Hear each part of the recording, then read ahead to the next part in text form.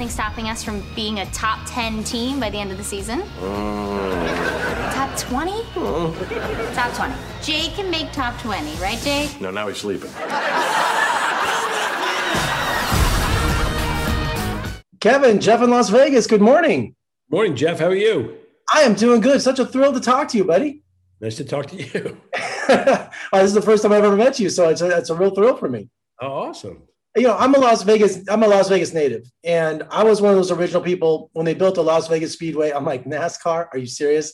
You know, that's a Southern sport. We don't watch racing in the West. And until you go to your first race, then you're a fan. Same with the Vegas Golden Knights. You know, I'm like hockey. And then I was tearing up the seats in the arena after my first game, you know? It's amazing. NASCAR is one of those sports where I really do recommend you go see a live event when we can, because it's just mind boggling of how much goes into it. And I had no idea this all existed. You know, there's so many aspects of the sport, from the competition to the sponsors, to the crowds, to the infield, to the military. Like, there's everything that just bringing a crazy, crazy energy to these events. It's something to see. Well, in your new Netflix series, The Crew, you play Kevin Gibson, who's a crew chief for the Bobby Spencer racing team. He's going through some major changes, isn't he? New management. Yeah. He brings in his daughter, and you know, it's tough. It's that battle of out with the old, and my ways have kind of worked for a while, but now I'm kind of fading a little bit, and I'm, you know, trying to get my team across that finish line. But, you know, like the new ways, the technology, people, the game's changing, the sport's changing a little bit, and you know, sometimes they're right, and then you got to bend to their way, and then other times it's like tradition wins. It's like gut feeling. Just go with. I'm telling you, I know through experience what'll work. And you got to go with that. So we have that constant competition back and forth, and it really works.